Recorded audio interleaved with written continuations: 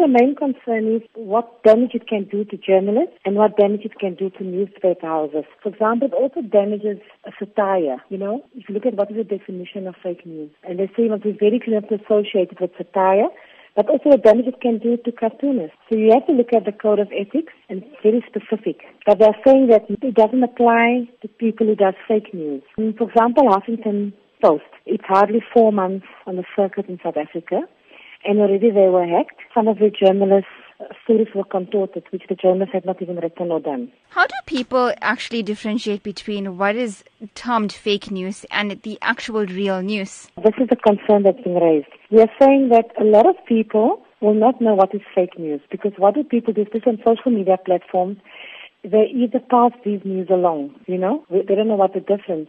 But now the responsibility is becoming bigger and more difficult for journalists. Journalists have to make sure that they check their sources at all times. But at the same time, too, journalists have to ensure that media houses respond as fast as possible. For example, if Twitter gets hacked, or if their web page gets hacked, or if their email addresses get hacked, they need to respond so quick to minimize the damage, because it can contribute to them losing readership or viewership.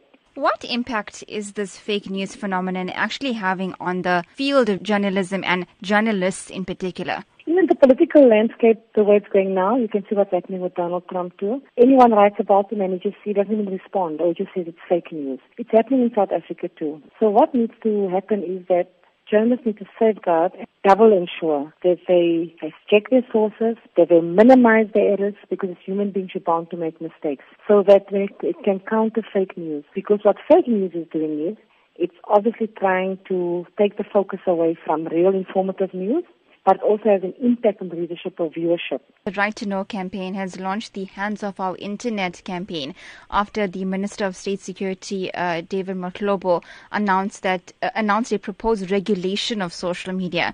What impact do you think this regulation will possibly have on the dissemination of fake news? I fully support them. I don't think that our minister should be allowed to regulate the media. I'll give you a simple example. Remember when SABC took the decision not to show the violence that was taking place? I think it's important for citizens to see what is happening, but they need to decide for themselves.